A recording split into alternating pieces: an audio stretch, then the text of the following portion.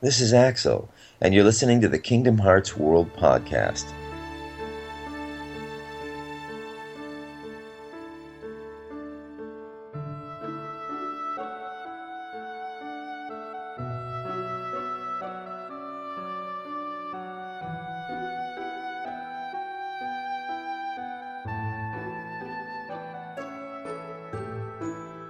Hello and welcome to this very special episode of the Kingdom Hearts World Podcast. I'm your host Spencer, and I'm here with podcast co-host Grace. Hello! And our very special guest, the voice actor of Axel and Lee, as well as many other characters in numerous video games and anime series, such as Raiden from Metal Gear Solid or Marcus from Digimon, Mr. Quentin Flynn. Hello. Thank you so much for coming on in advance. This is huge to have you on here. I've been excited for days about this. This is awesome. Yeah. Thank you so much for agreeing to be on. Yeah, it's my pleasure. Thanks for asking me. Yeah, when we started this podcast 3 years ago, we each had like a goal, and mine was actually to get you on this podcast. So this is huge. So thank you so much for coming on. It means a lot. It's fantastic. No, I'm honored. I really am. Thank you. Awesome. So we have a bunch of questions from ourselves and fans who sent them in. So Okay. We'll start with a couple from us. The first being, how did you get into voice acting? Well, I guess the short story would be I was working at a video store just outside of Cleveland, Ohio, in a place called Video Visions, Mayfield Heights. And I'm looking at a local newspaper, and I saw an ad that had a picture of a local anchor woman named Jan Jones.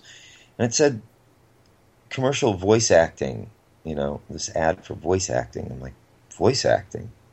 What's voice acting?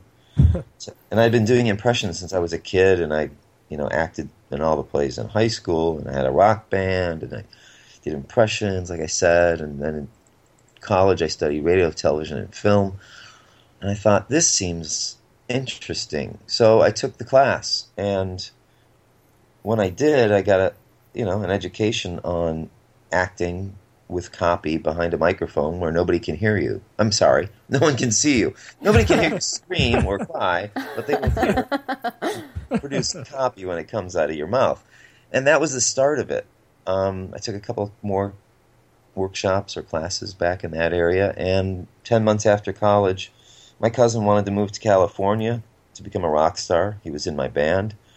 And I said, yeah, I need a vacation. I'll help you move. And I got out to Los Angeles, and I stayed.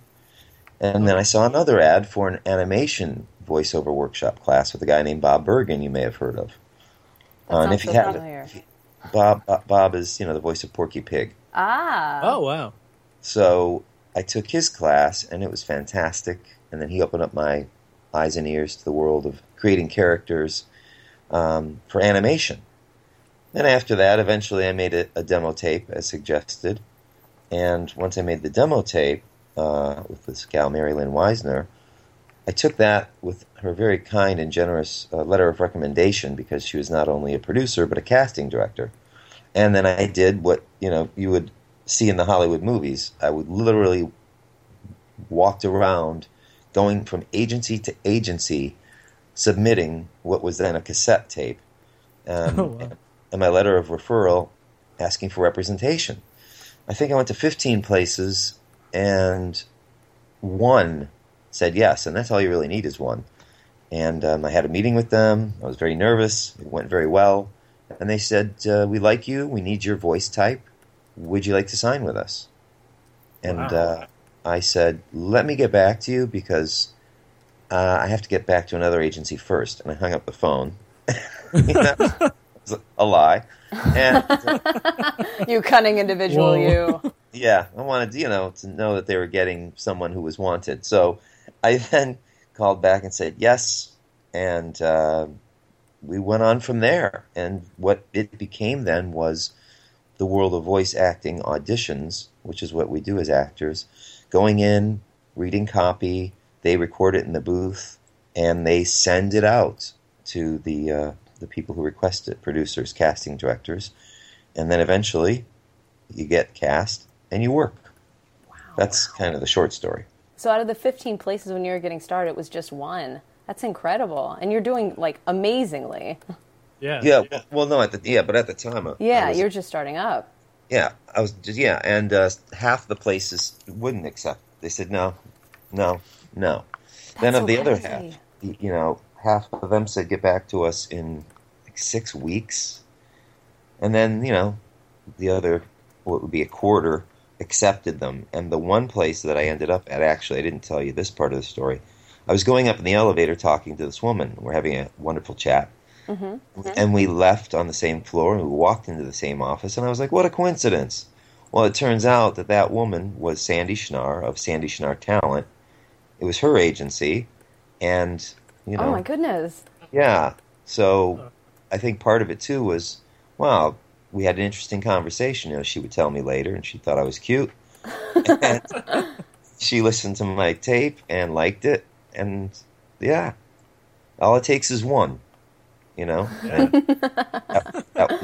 that began my career, and she was a great support, and we're still friends to this day. You're a cunning conversationalist. Yeah, that's awesome. I am. I can be the charm. All right. The next question: how did you find the role for Axel? Did you have to audition, or did someone ask you? Yeah, no. When that came up, it was very much like most auditions. I was suggested. My agent, said, "Yeah, we have an audition for you to go audition for this role of Axel." I did. I didn't know anything about it, and I just looked. I looked at the character and the breakdown, the specs. What's he all about? Where is he from? Blah blah blah. And I did what I did, and they liked it, and they hired me, and that was it. Wow. Yeah. Wow. Yeah. So there was no offer. They just, and I got the gig, and I went in and started it, and had no idea that it would go on for years. Oh yeah, it's still going Forever too. and still kicking. Yeah. I know. I'm grateful for that. That's great. So where did you draw inspiration for Axel? Did you add anything from the Japanese version, etc.? Where did I draw inspiration? From my pen. No, I just, with acting, you find yourself in a role, and if it fits, it works, and if it doesn't, it doesn't. It just seemed to fit. So I guess any inspiration I draw upon for any character is my imagination and myself. And because I'm adept also at improvisation and taking direction, I did what I did, and if they wanted something different, then I would adjust and go. So, a lot of it is me interpreting, of course, what the dialogue says and what they want for the character, but ultimately it has to come from a truthful place. So whether it's a serious scene or something, like a witty quip or something sarcastic, which comes to me very easily, that's where that comes from. So is he pretty easy for you to just sort of quip off of? He has a lot of sarcastic lines. Oh, yeah, mostly, yeah. And then often they'll say, yeah, you might want to take a little bit of the edge off. Well, no, I don't. You want me to. So I'll do that to please you. And I didn't add anything from the Japanese version, because when it comes to the work we do here in the States, once it's translated and they have a story, then we do our jobs as actors, and they record us. Yeah. So I've never seen the Japanese version. Oh wow! So you just went straight for it from your own devices. Yes, exactly. And they do it in segments, so they don't do it it's not like when you play a game start to finish or you watch a movie start to finish. Yeah. They take out the scenes that we're acting in and parse, put it together that way. So I get a sense of where I am, who I'm speaking to, what's going on, and then we record and develop the scene. So, yeah, for me to go back, to go and watch Japanese would just be strange. Yeah. First of all, I wouldn't understand it. Yeah, that's true. I'd have to look at the subtitles, and chances are they really wouldn't make any sense. Yeah, and I've seen a lot of people on forums and whatnot agree that there's a certain showmanship that you add to the way Axel talks that isn't present in the Japanese one. So a lot of people prefer you because you give them a certain kind of a pun, but a flair that like a very theatrical quality to him. That's very enjoyable. Thank you. Yeah, I like to think so. So I'm glad they do too. Yeah. Mm-hmm. And it probably helped not actually watching the Japanese version because that might have changed your view on it. So. Yeah, for sure. Yeah, I mean, I will say sometimes they will play a piece of the Japanese audio. I don't know why they do that. They think it will help me, recognize the mood or something, and occasionally it does, and then other times it doesn't. So, yeah. So it's mostly just unnecessary for you? Yeah, no, it wouldn't be, although I do know somebody once said to me, the Japanese actor who voices Axel also voices Reno.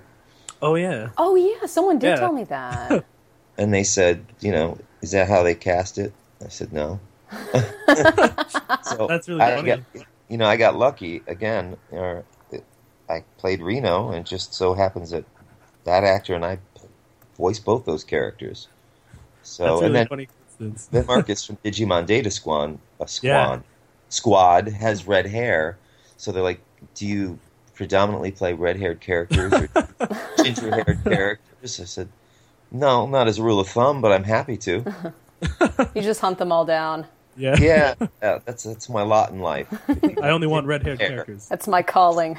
Yeah, just the red hair. I must play you, so you can play me. Well, all right. So, what do you think of all the fandom hype that's around Kingdom Hearts and Axel? Because it's gone a little crazy. Well, tell me how. How do you think you've gone crazy? Well, I mean, there's a ton of Axel fans. There's a ton of headcanons and fan art and people that just love this character a ton. So, what's been your takeaway, pretty much, from all of this? Well, I think it's great. I think I experience it the most I know I experience it the most when I'm at conventions. Oh yeah. And fans will bring me drawings, or the way they're dressed, or they'll tell me their stories, how they're inspired, what they love, what they think, and then they go on to, of course, create their own ideas and storylines and relationships. They're big into shipping. Yeah. Which, Does that get a little creepy for you? Well, at first I was really thrown off. Like, I don't understand. Why do you think they're a couple? They're pals. Yeah. No, they're not. They're in love. Like, they're in love forever. Well, if you think so, all right. Yeah, okay, I'll sign that picture that has them holding each other, but whatever. So you're not into all of that sort of craziness? No, I'm not. I don't understand it. I try to understand it from a psychological perspective, and the only thing I could come up with is it's usually young women or girls who are into the shipping, not so much the men or boys. And all I can think of is that it's almost like teen idol worship in a way. There seems to be a fantasy there that they like these beautiful characters to be more intimate, and perhaps it's an extension of what they would like to have. I don't know that's necessarily homosexual in nature as much as it is about kind of this love and beautiful fantasy that maybe they'd like to have in their life at some times, and it's easier and safer to live through these characters than it is in a real relationship in the real world. Wow, I think there's some fear and possibly feeling threatened by the opposite sex, where it's more comfortable for them to be in their own sex, even if it would be girls and girls who can, be very kind to one another. Obviously, they can be catty, but in the best sense, they can be loving and on the same page, and perhaps they find that same adoration projected onto and reflected in those characters. Oh, yeah. It's very insightful. That's very deep to go into. That's interesting. That's what I've taken away. That's my theory, and I'm sticking to it. Nice, yeah. I looked up headcanon under Urban Dictionary, and I couldn't find a definition. So, I'm sorry. I didn't mean to confuse you. Okay. I do a lot of cosplay, and I cosplay actually a character from the Kingdom Hearts series called Vexen. And whenever I'm trying to get into character, when I'm getting into my costume, I try to think of the little traits that he has, like little quirks and twitches, basically, where, like, it doesn't say so in the game, but I have this theory that he doesn't eat anything organic because it hasn't been touched by science. So, like, he's always just having crap food that has a ton of chemicals in it just because it's made by science. Do you have any sort of, like, headcanons or theories about Axel that help you to get into character? No. There we go, nice and blunt. That is a great, very, very short answer. That was awesome. Really, I don't.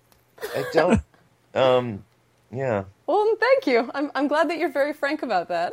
Yeah, that was a good, quick answer. All right, Spencer, take it away. I mean, I could overthink it, but I don't, like I said, I think I already told you earlier on my process. So I don't have to think so much anymore. But it's interesting what you revealed to me, because that is a way to get into character. And oftentimes when I'm doing impressions of people, and I do it rapidly, but I do take in their quirks, their traits, their behavior, their sound. And when you take it on, at least in my experience, then you become that.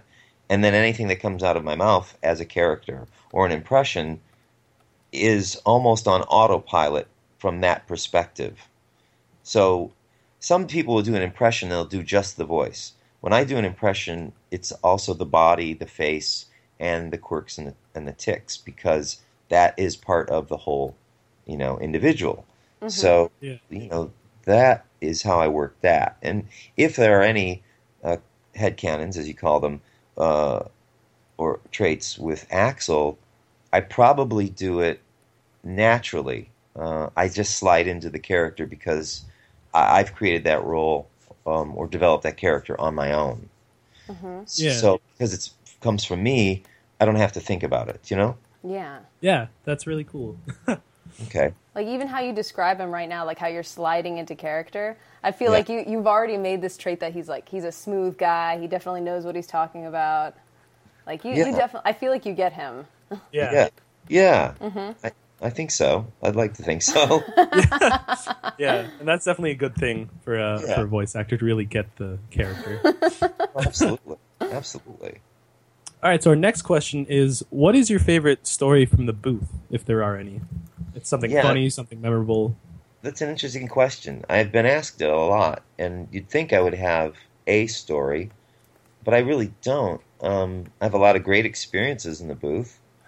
I'm trying to think if there's anything that's happened. Well, I mean, I have great memories and experiences. Like, I loved working with... I enjoy working with Phil Lamar. We did the Metal Gear series together. Yeah. We have a lot of fun because he has an improvisational background and does impressions as well. So between takes, we'll, often be joking around, and then quick as a whip, the director will say, "Hey, all right, ready to go? These pages, these lines," and then we have to snap to it, and just break into character out of the impressions we're doing. So that's interesting. And as far as other interesting stories, for me, it goes along with the people I work with. Working with Mark Hamill, who you would all know. He's great fun. He loves comics and cartoons.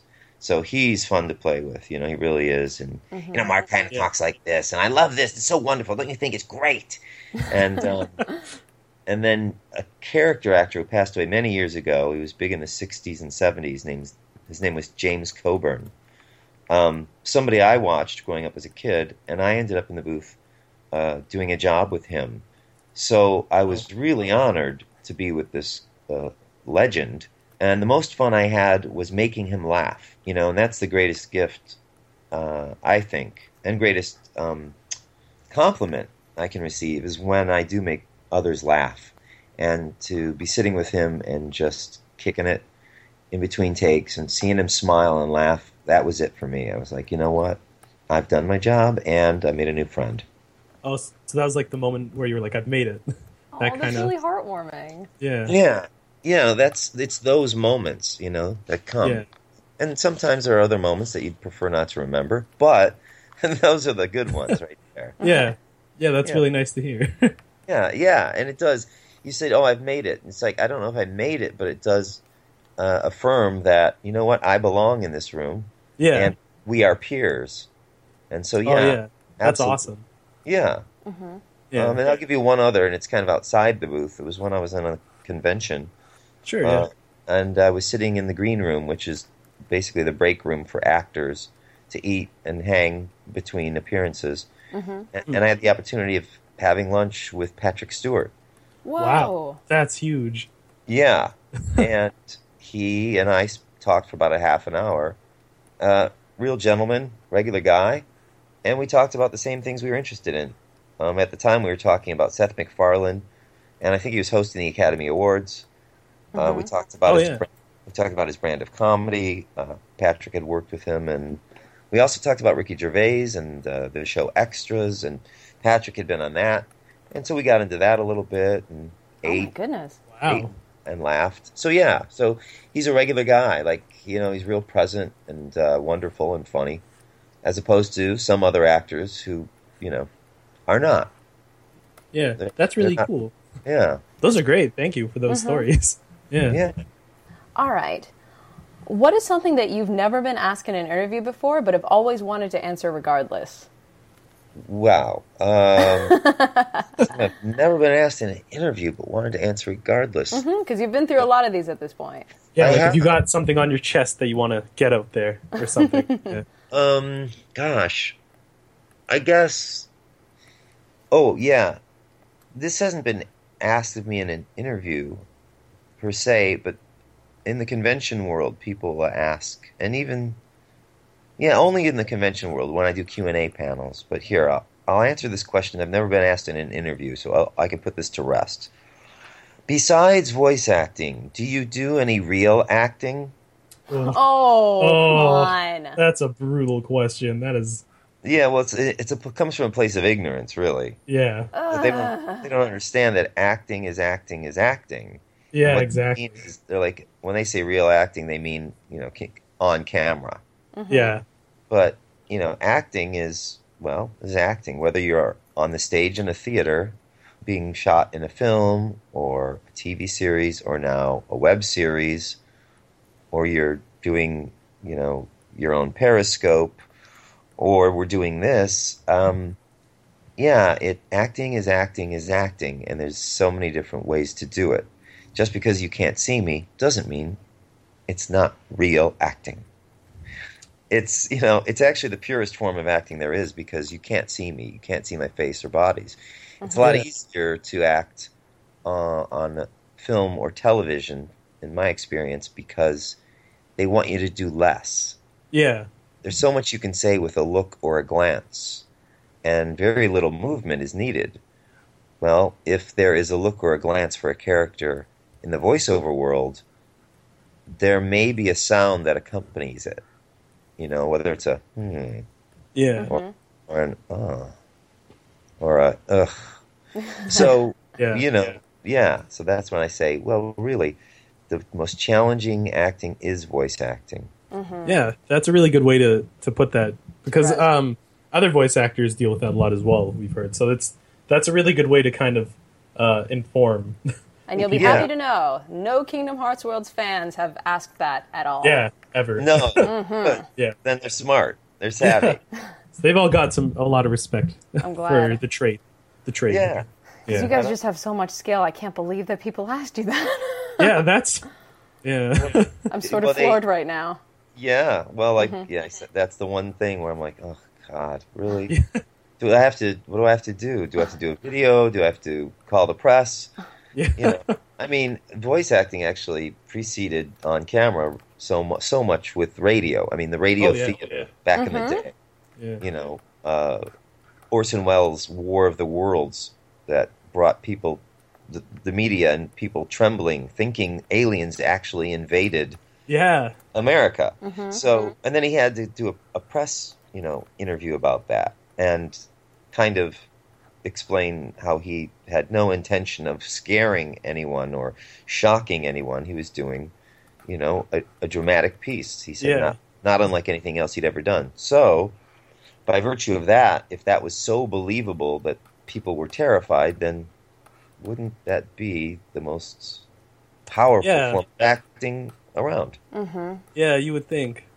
Right? Interesting. Yeah, exactly. Yeah, that's a really interesting perspective for that, for sure. Yeah. And I think true, because people are so into it, like you're talking about the fandom, you know. Fans do get into that world so much so that they want to live it through cosplay, like yourself, and maybe write about it or expand upon it. You know, once they've seen it all and heard it all, then they want it to grow and manifest, and then they do. They create it, whether it's through the drawn art or fan dubbing or fan fiction.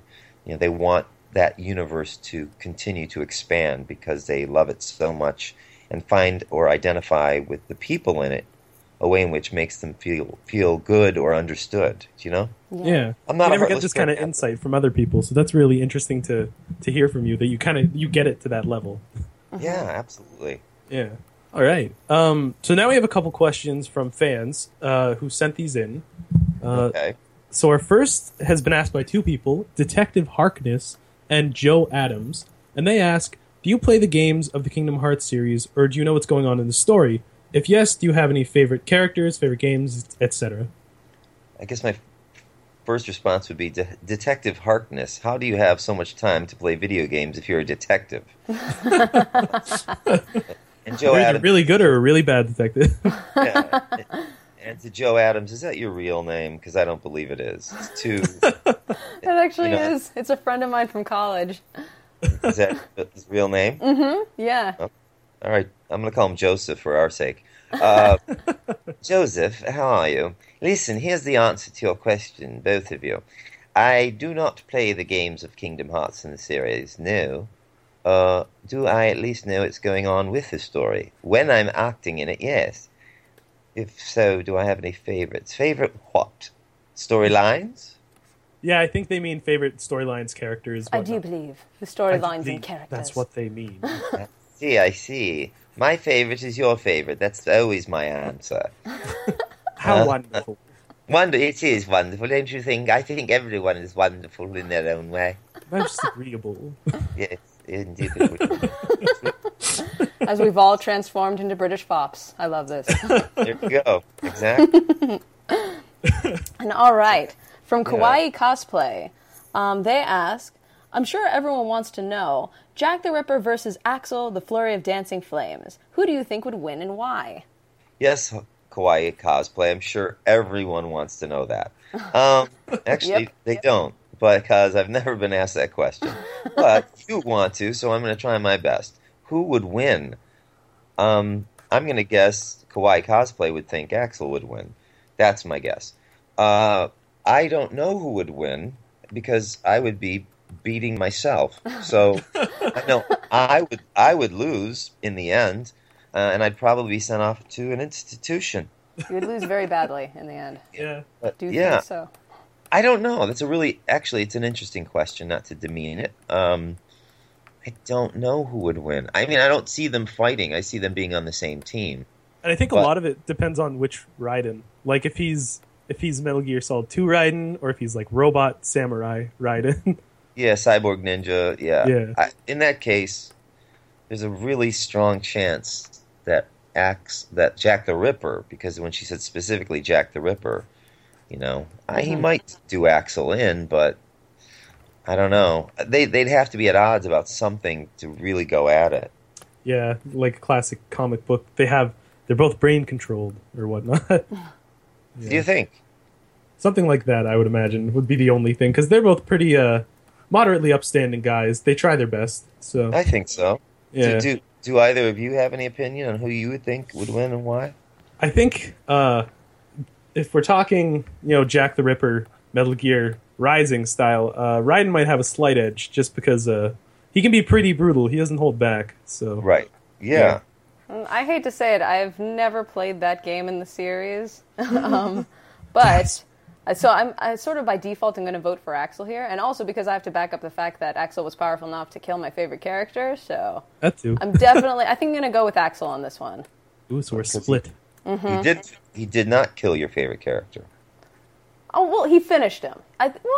Finishing blow. We'll give it that.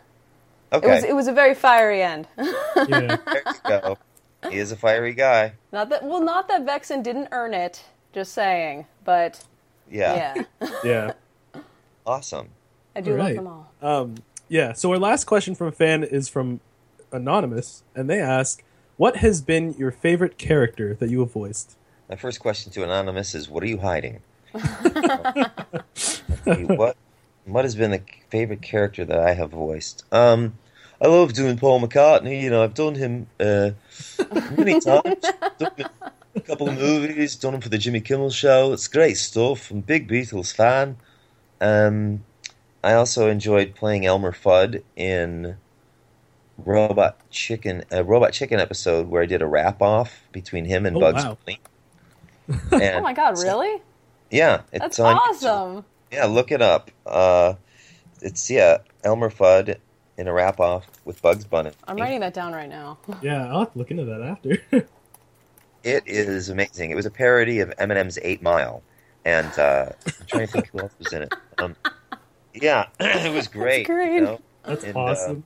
So that was fun. And Seth Green, who directs and was one of the creators of the episode, got into the booth with me, and he loves to rap. I know you wouldn't think it by looking at him, but he can really rap. And I'm a musician already, and I already have, rhythm and skill. So I'm doing it the way I would do it, but he encouraged me to kind of, throw in a few things different ways. And he's really an actor's director. He's wonderful. So we had a lot of fun with that. That's so great. Wait, you're a musician? I am, yeah.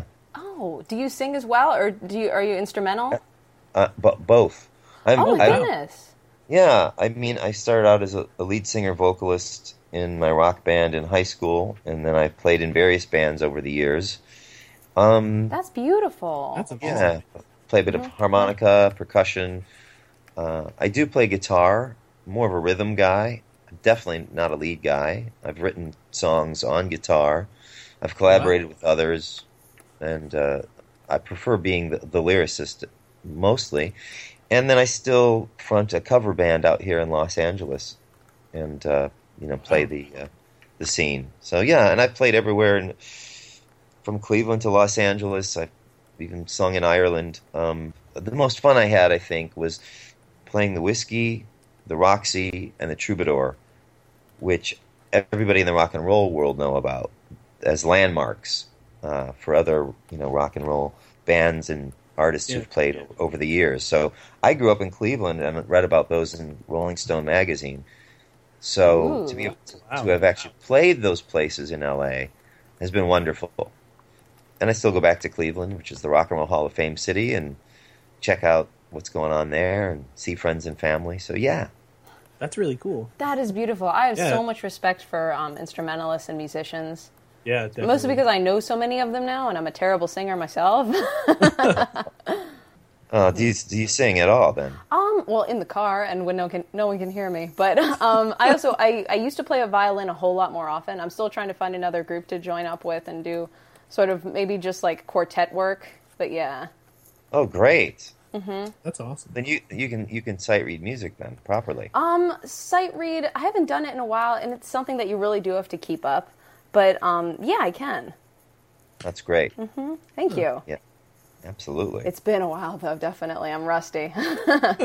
Yeah, I know if you don't keep up on it. But I was talking to a guy one time who is a guitar teacher and a bass teacher, and he said even when you're not playing, because you listen to music, he said, you are still growing. I said, really? He goes, yeah. He said, you may come back to the guitar after a while not playing it, and it may take you a while to get back up to speed. He said, but you're still learning. Now, I don't know where he came up with this theory, but I believe it.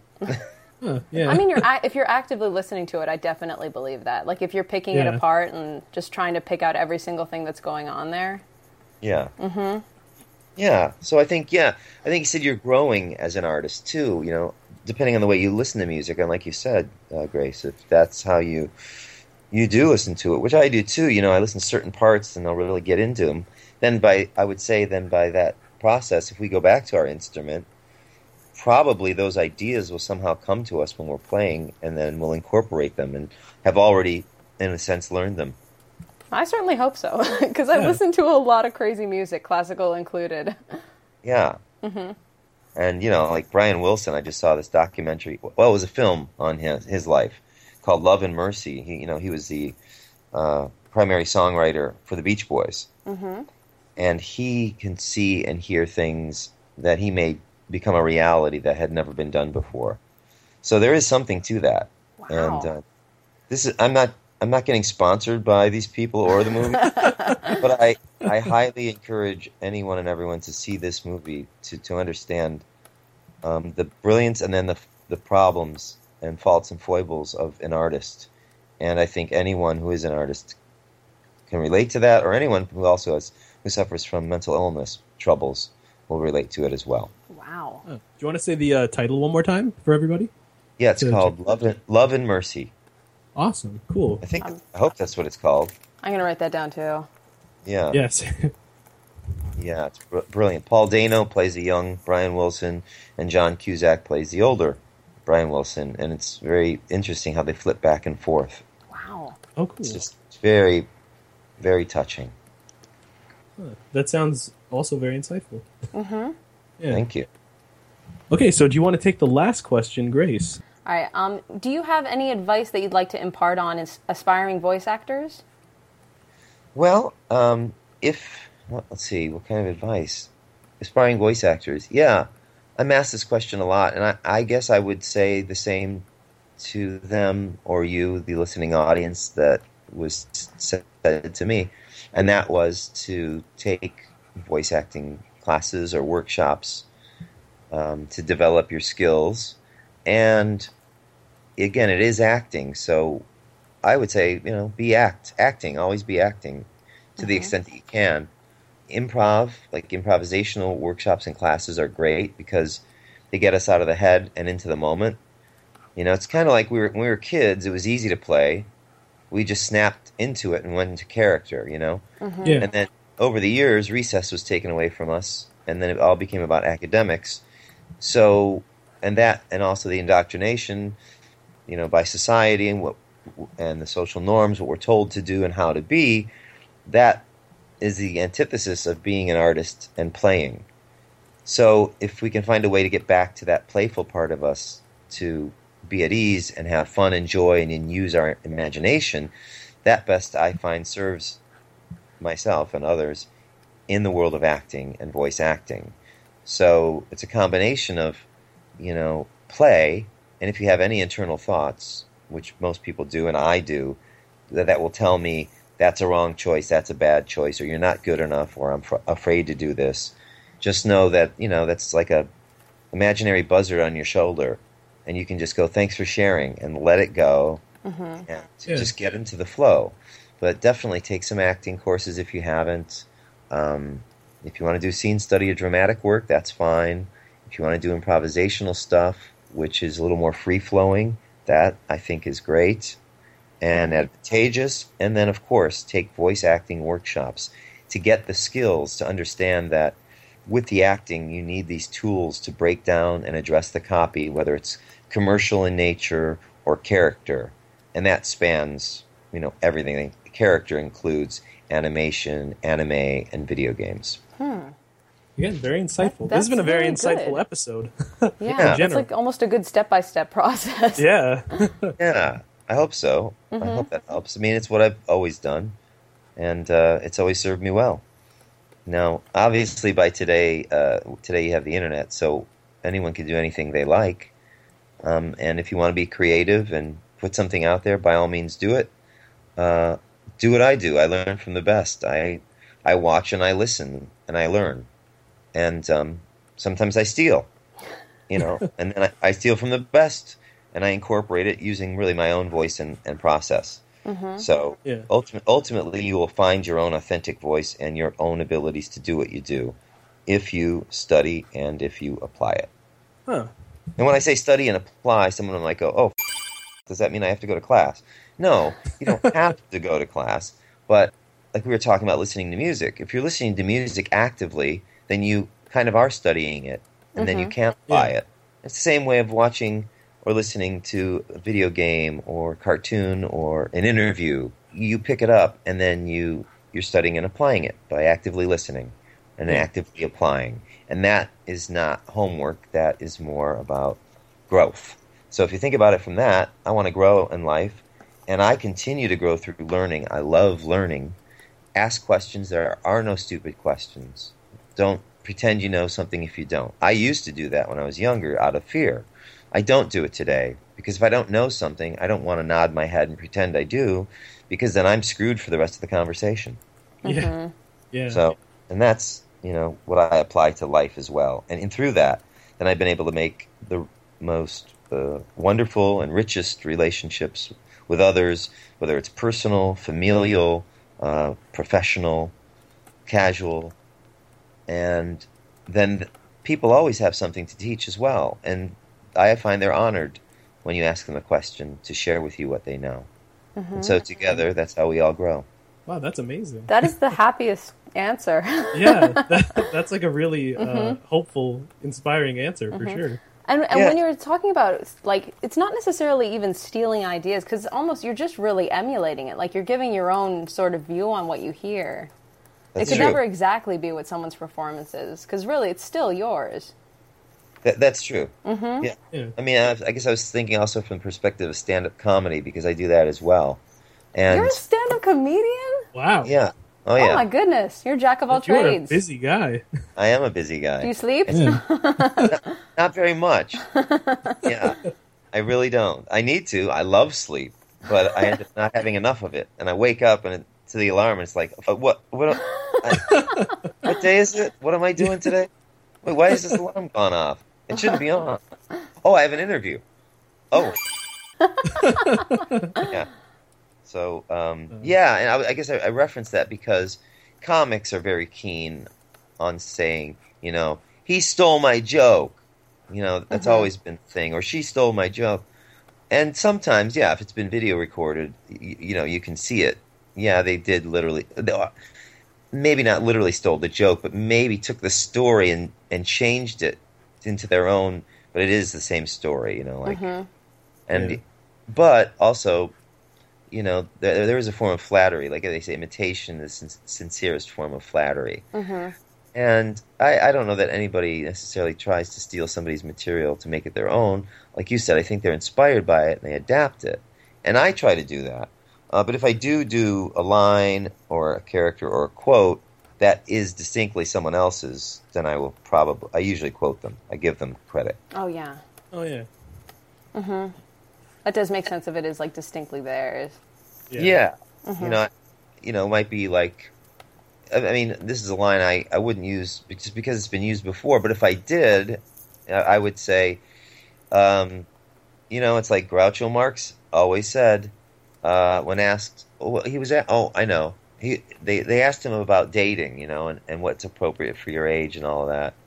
And as Groucho Marx always said, you're only as young as the woman you feel. Oh my God. Wow. I think it's brilliant, but I didn't come up with it, so I can't take credit for it. But I think it's funny as hell. Yeah. Oh. And that was not the best Groucho Marx impression. In case anyone's out there listening going, that didn't sound anything like Groucho. You're right. Because I have not worked on that impression.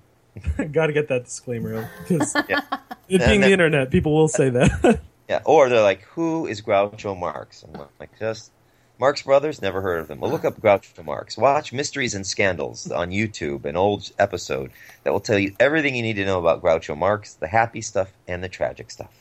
Yeah, there you go. We've given them so much to check out today. Like Giving fascinating you movies. Nothing but gifts. Lots of Yeah. fun research. We're such a giving group here. KHW and Mr. Quinton Flynn. That is our Achilles heel. We are givers.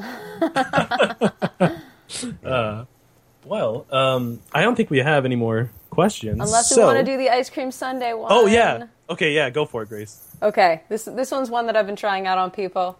If you had unlimited access to all flavors of ice cream and toppings and like hot fudge or whatever sort of fudge you want on top, what would be your ideal ice cream sundae? Ooh, wow. It's an interesting question because there is a place, I think it's called Yogurtland here in Los Angeles, and they do, you can go put on any toppings you want. So now, from that, I actually have experience to be able to say what I do like. I would like to have coffee-flavored ice cream topped with blueberries, bits of chocolate, and raspberries with a little bit of whipped cream. Wow. Well, that sounds interesting. That sounds tasty. I would have never paired coffee and blueberries, but I will definitely try that. Yeah. Yeah. Oh, it's delicious. Mm-hmm. I would go for it. And, of course, the blueberries are really good for you. Yeah. It's a little bit healthy. We'll all fool ourselves this way. Yeah. Yeah. Okay, so with that, we're going to move into our outro. We'd like to thank Mr. Quentin Flynn again for being here. This is huge. So thank you so much for coming on. Oh, it's been my pleasure. And we'd like to remind everybody that this podcast is a production of KingdomHeartsWorld.net. You can find us on Facebook and Twitter. Facebook is Kingdom Hearts World Podcast, and Twitter is @KHW Podcast, both of which have the podcast art you're looking at right now as their profile pictures, and that's how you know it's us.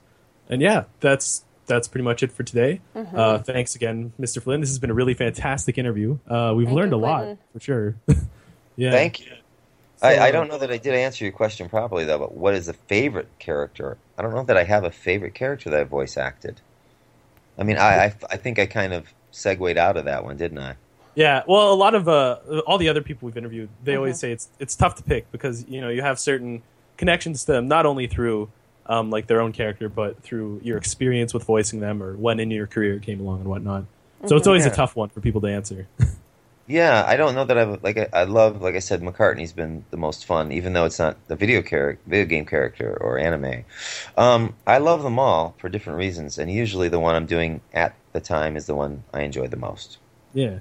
Yeah, well, that's a good answer, too. Yeah, that sounds fine to me. Helps stay in the moment.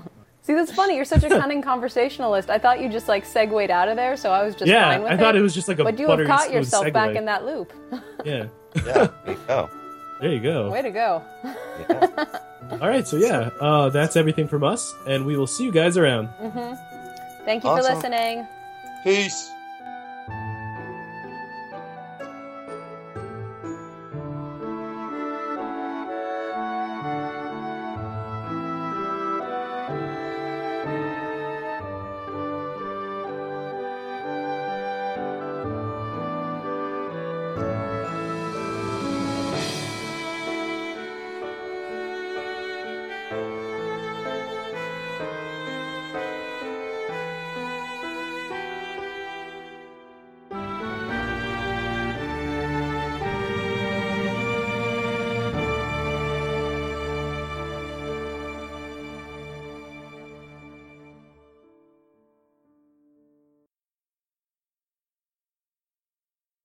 This is Axel, and you're listening to the Kingdom Hearts World Podcast. I've got a heart-on for it. I hope you do, too. Oh, man, that's If we don't use the second one, I'm going to freak out. That was perfect.